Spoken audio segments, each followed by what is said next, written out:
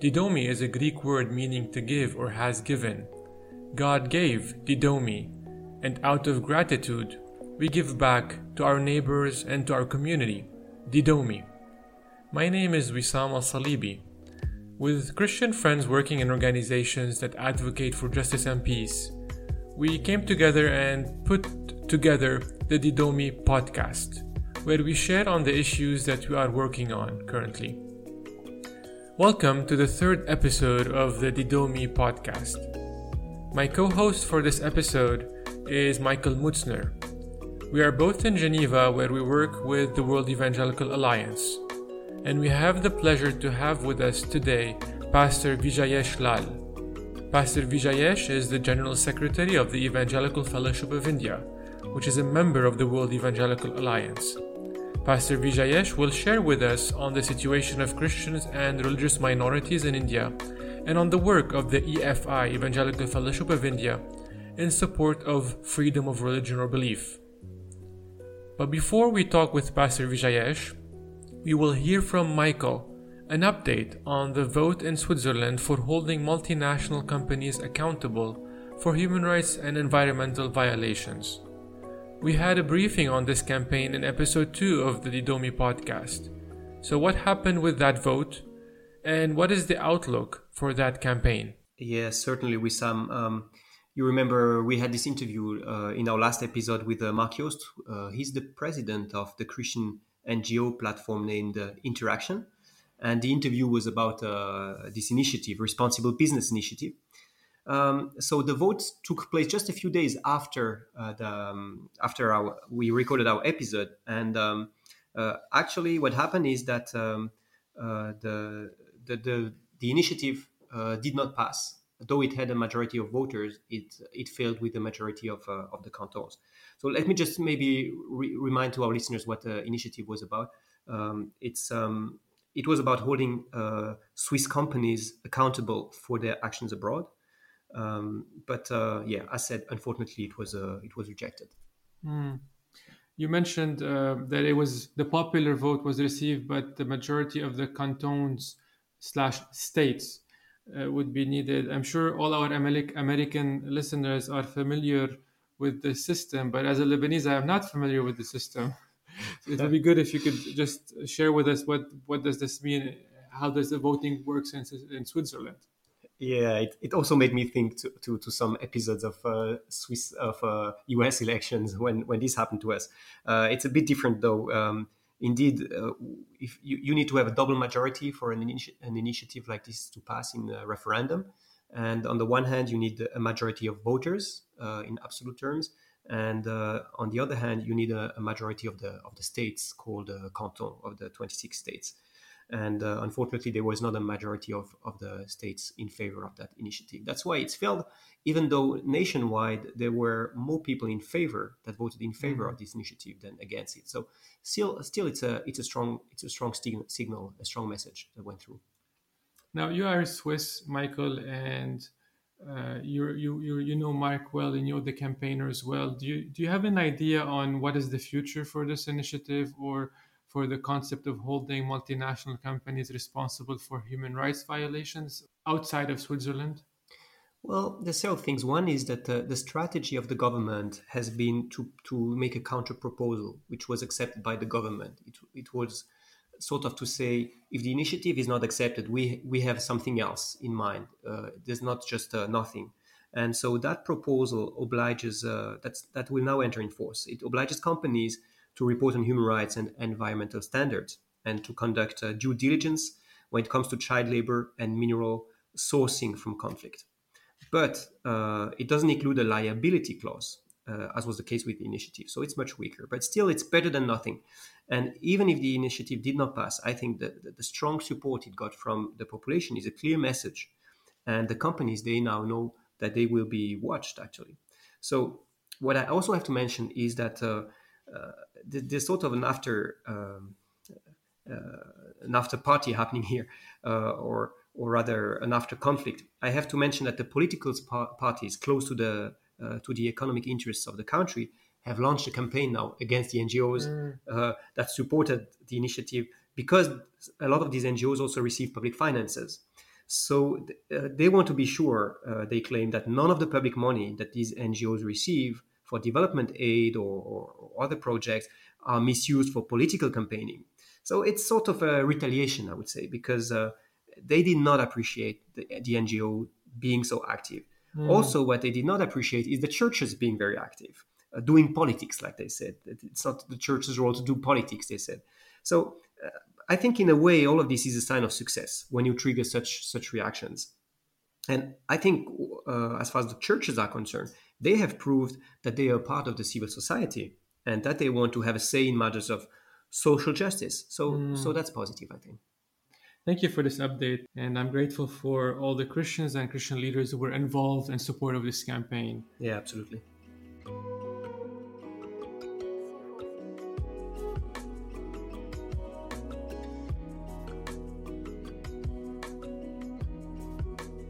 And now we will move to speaking with Pastor Vijayesh Lal, again, who is the General Secretary of the Evangelical Fellowship of India. Hello, Pastor Vijayesh. Hello, Wissam, and hello, Michael. Hello.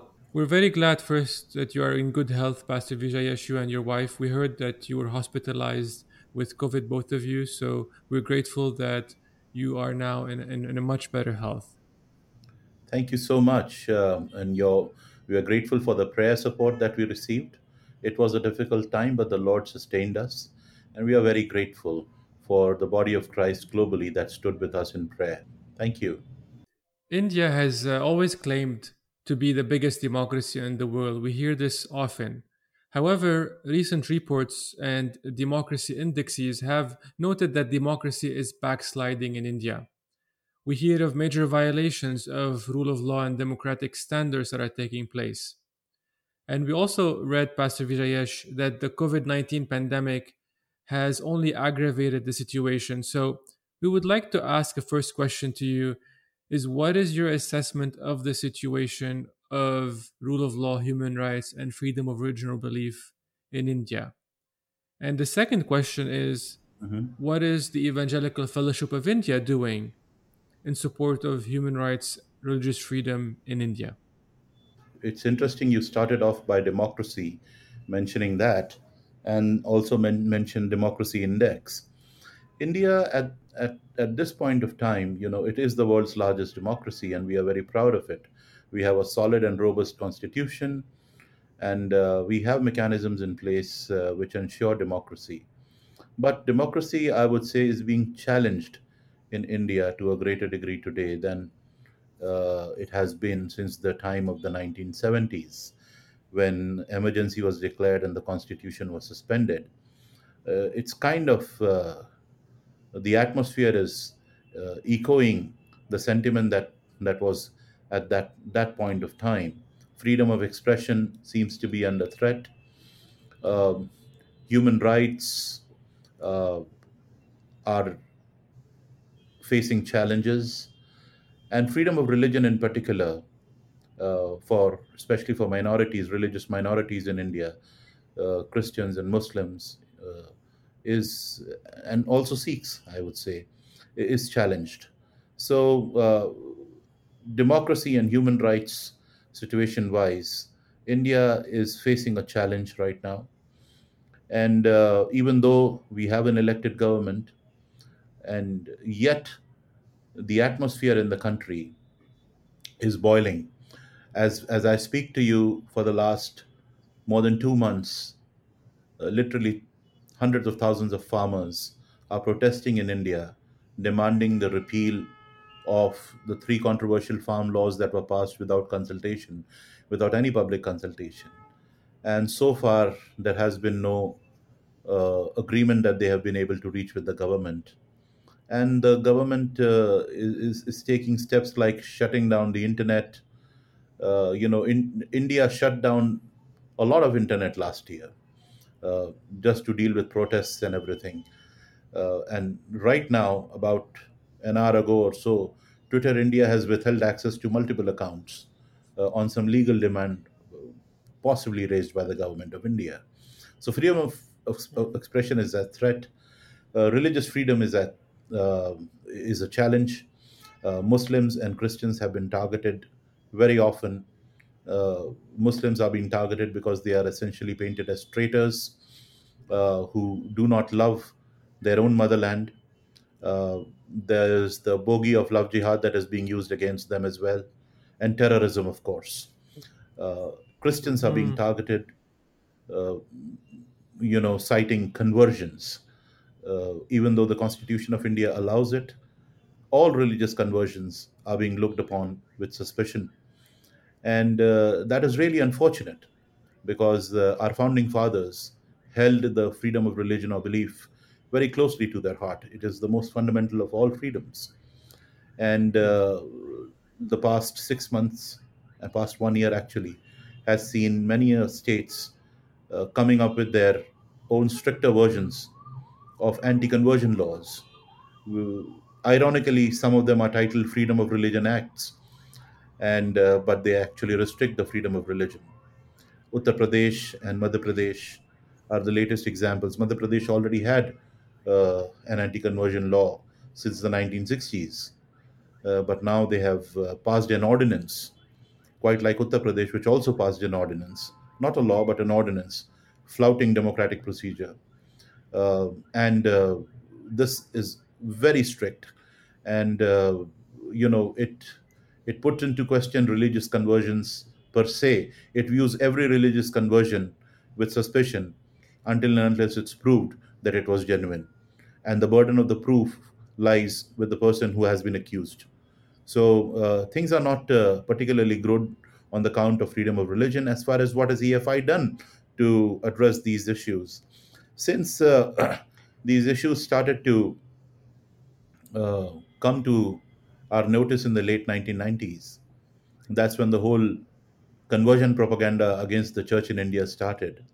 EFI instituted the Religious Liberty Commission of EFI in 1998, September 1998. And since then, the Religious Liberty Commission has advocated for religious freedom for all.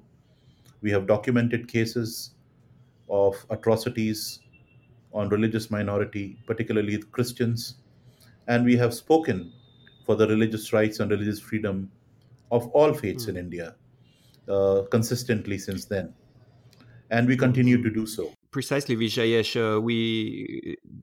The EFI is updating regularly with reports and is doing fact finding about incidents relating to religious freedom.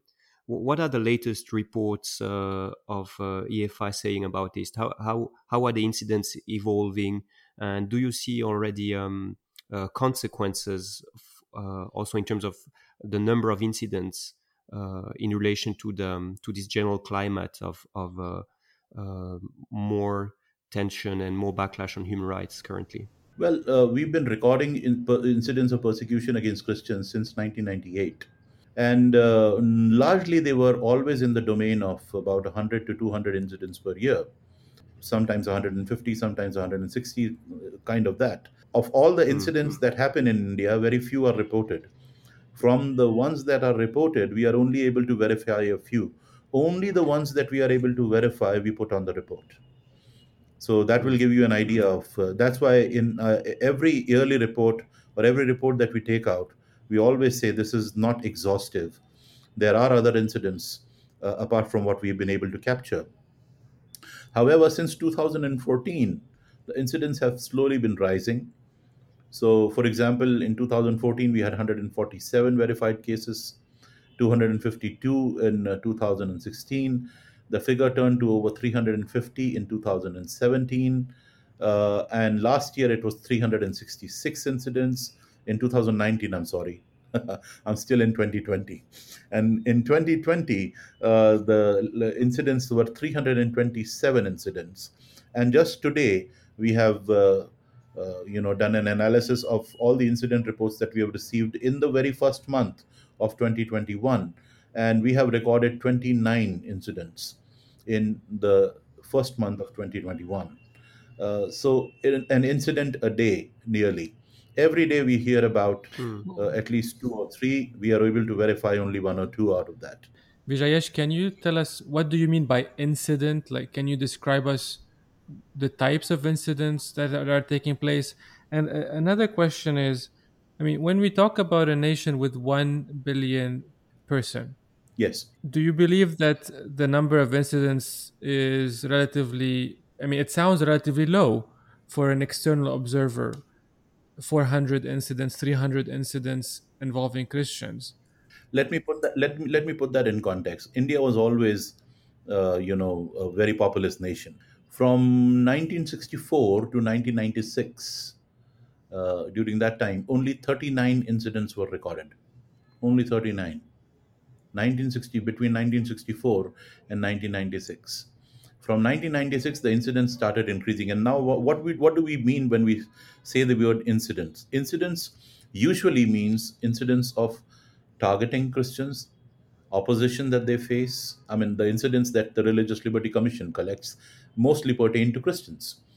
Opposition that they face, physical violence, church disruption, worship disruption, false charges, threat, harassment, all of these, gender violence, all of this categorizes as an incident for us. Sometimes people also lose their lives, so murders and rapes and those sort of things. Uh, Persecution of Christians in India has a physical dimension. That this all that I just mentioned is included in the physical dimension: burning of churches, attacking on of pastors, and so on and so forth. And then there is structural dimension, which is targeting of schools and Christian institutions, and using laws which are against uh, religious minorities in general. That is part of the structural violence. We do not uh, collate or collect many instances of structural violence, but it's mostly focused on the physical aspect of it. So, if you consider from 1964 to 1996, there were only 39 incidents. On that count, 366 or 400 incidents a year is quite a bit, to tell you honestly. And like I said, this is just the tip of the iceberg. There are so many incidents that happen that we don't get to hear, because India is such a geographically a huge country. And then out of what we are able to hear, we are only able to verify a few. Only what we verify, we put in the report.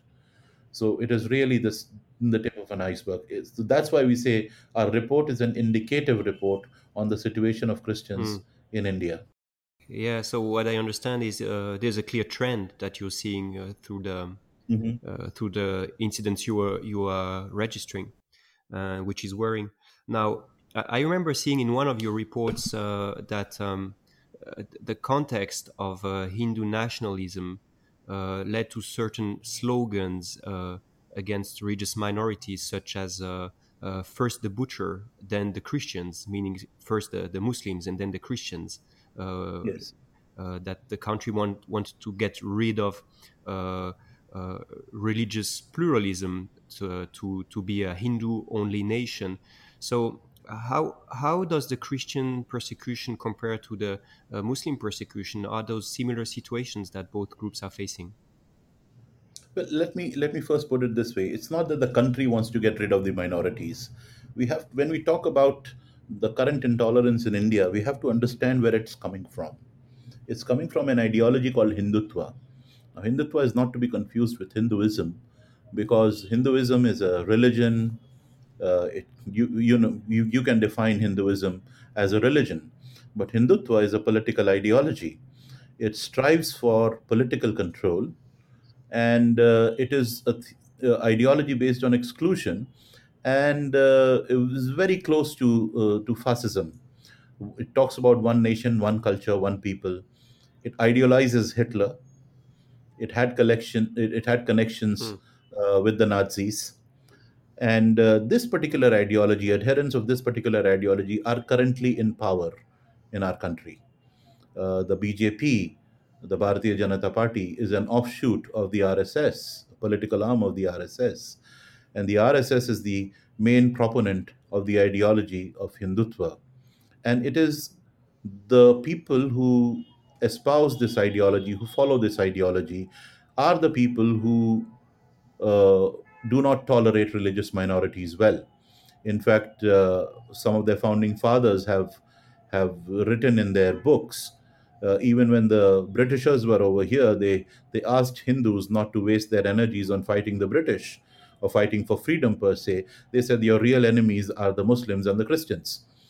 So it goes way back. It started in the 1920s. And the cry always has been first the Muslims and then the Christians.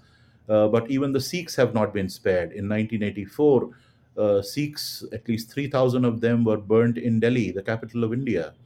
And recently, in the farmer protest, there has been a deliberate attempt to give the protest a religious color by painting the protest as the protest of the Sikhs, and giving it a religious angle.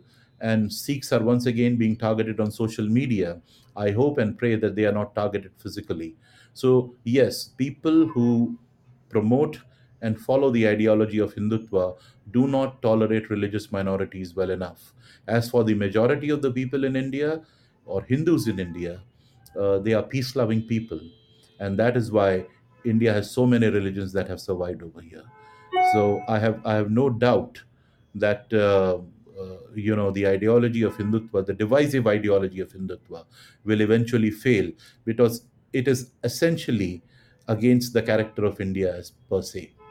Vijayesh, I would like to go back to Michael's question.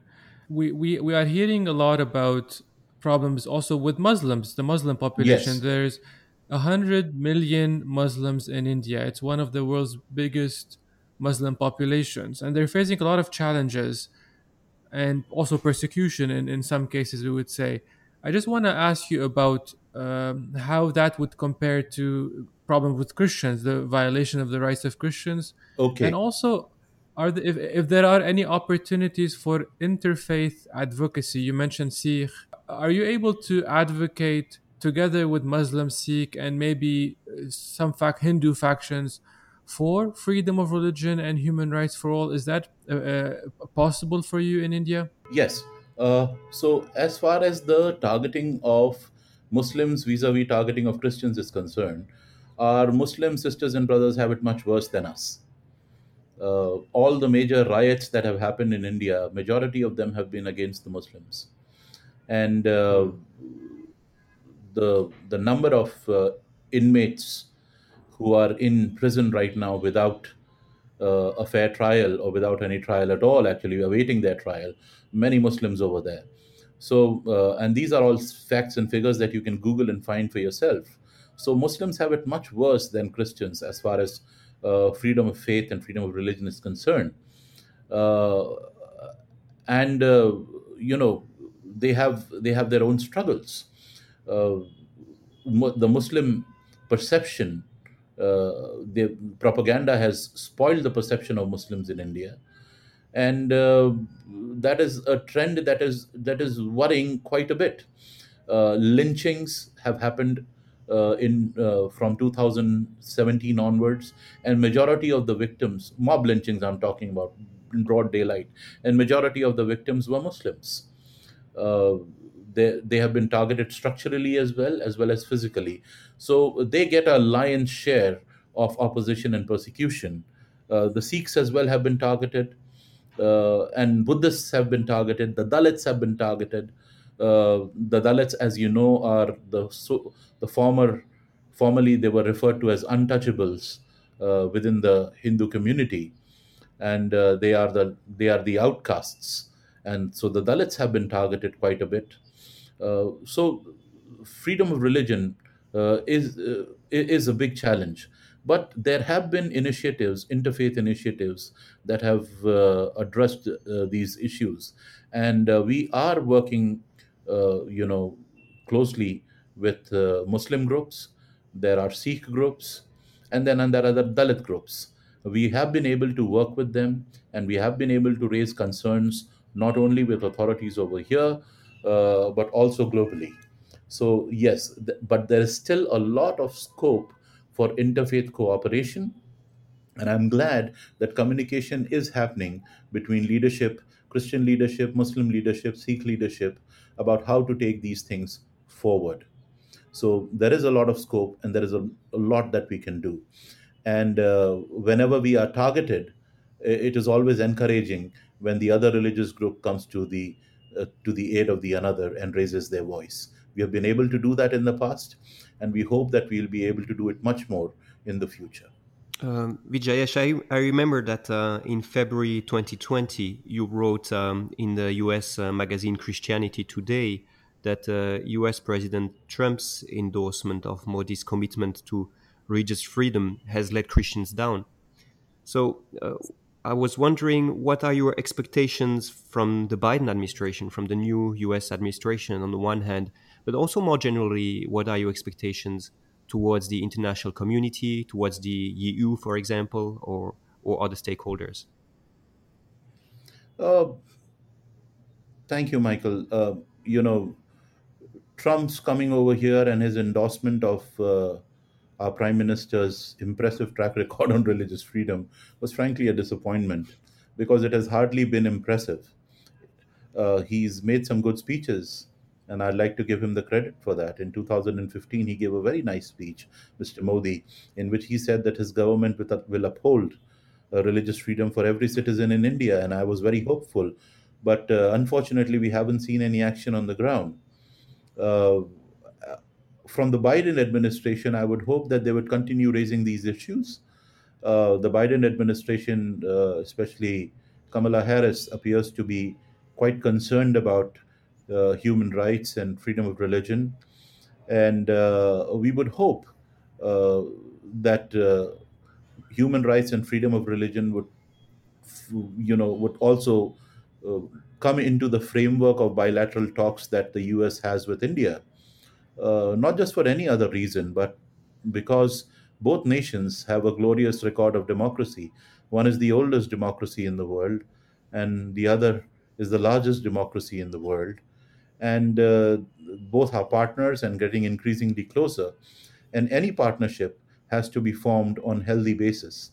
And one of the major indicators of health is the level of human rights, the level of religious freedom in another country. And as much as India holds the United States of America responsible whenever there is an attack on a Hindu temple or a Sikh temple in the United States of America, I believe the United States of America can also ask questions when religious minorities in India are being persecuted unjustly. As far as the global community is concerned, I hope and pray for more understanding of the issue. Uh, you know, Hmm. by and large, the world now almost knows about the way Muslims have been targeted in India, but there is very little understanding about how Christians are being targeted over here. Many years ago, and I hope situations have changed, I was able to meet a German MEP in the European Parliament in Brussels, and he told me he had just returned from Kerala, and the Prime Minister of Kerala told him that there was no persecution of Christians in India. I had to gently explain to him that there is only one Prime Minister in India, and he sits in Delhi, and he might have met the Kerala Chief Minister. He didn't really have a real understanding of Hmm. those things. And then I Hmm. showed him the report that we did, and he was shocked. So one hope is that there would be an awareness in the international community about the way the Christian minority in India has been targeted, and that they would use their voice then uh, to ask the Indian government to take steps to protect the religious minorities in India, Christians included. We live in a globalized world. The world has become a village, so to say. And we are all mutually accountable to each other, India as well. And also, India is a signatory to the Human Rights Declaration in the UN, one of the original signatories. And so that's a commitment that it has to fulfill. So I hope that the international community would take a notice of that and hold India to account on its record on religious freedom, on human rights, and on freedom of expression. Vijayesh, we spoke a lot about difficulties and challenges that Christians are facing. What about stories of hope? What about the stories of the church being church and missional in Indian society? Can you share about more about that? See, that's the beauty of the church, not just in India, but everywhere. The church, even though faced with persecution, continues to give. And COVID 19 was one such opportunity that the church had where we could show love and compassion and the values of the kingdom, and we did that. Uh, I'm happy to report that I do not know of any church whether it be a local church or a denomination, which did not go out of its way to provide relief to its neighboring community, to take care of the sick, or to give food to the hungry. EFI itself, the Evangelical Alliance over here, we ourselves were involved in relief to literally thousands of people. So far, 40,000 people have been helped. EFICOR, which is Evangelical Fellowship of India Commission on Relief, went out and they have reached to over 300,000 people.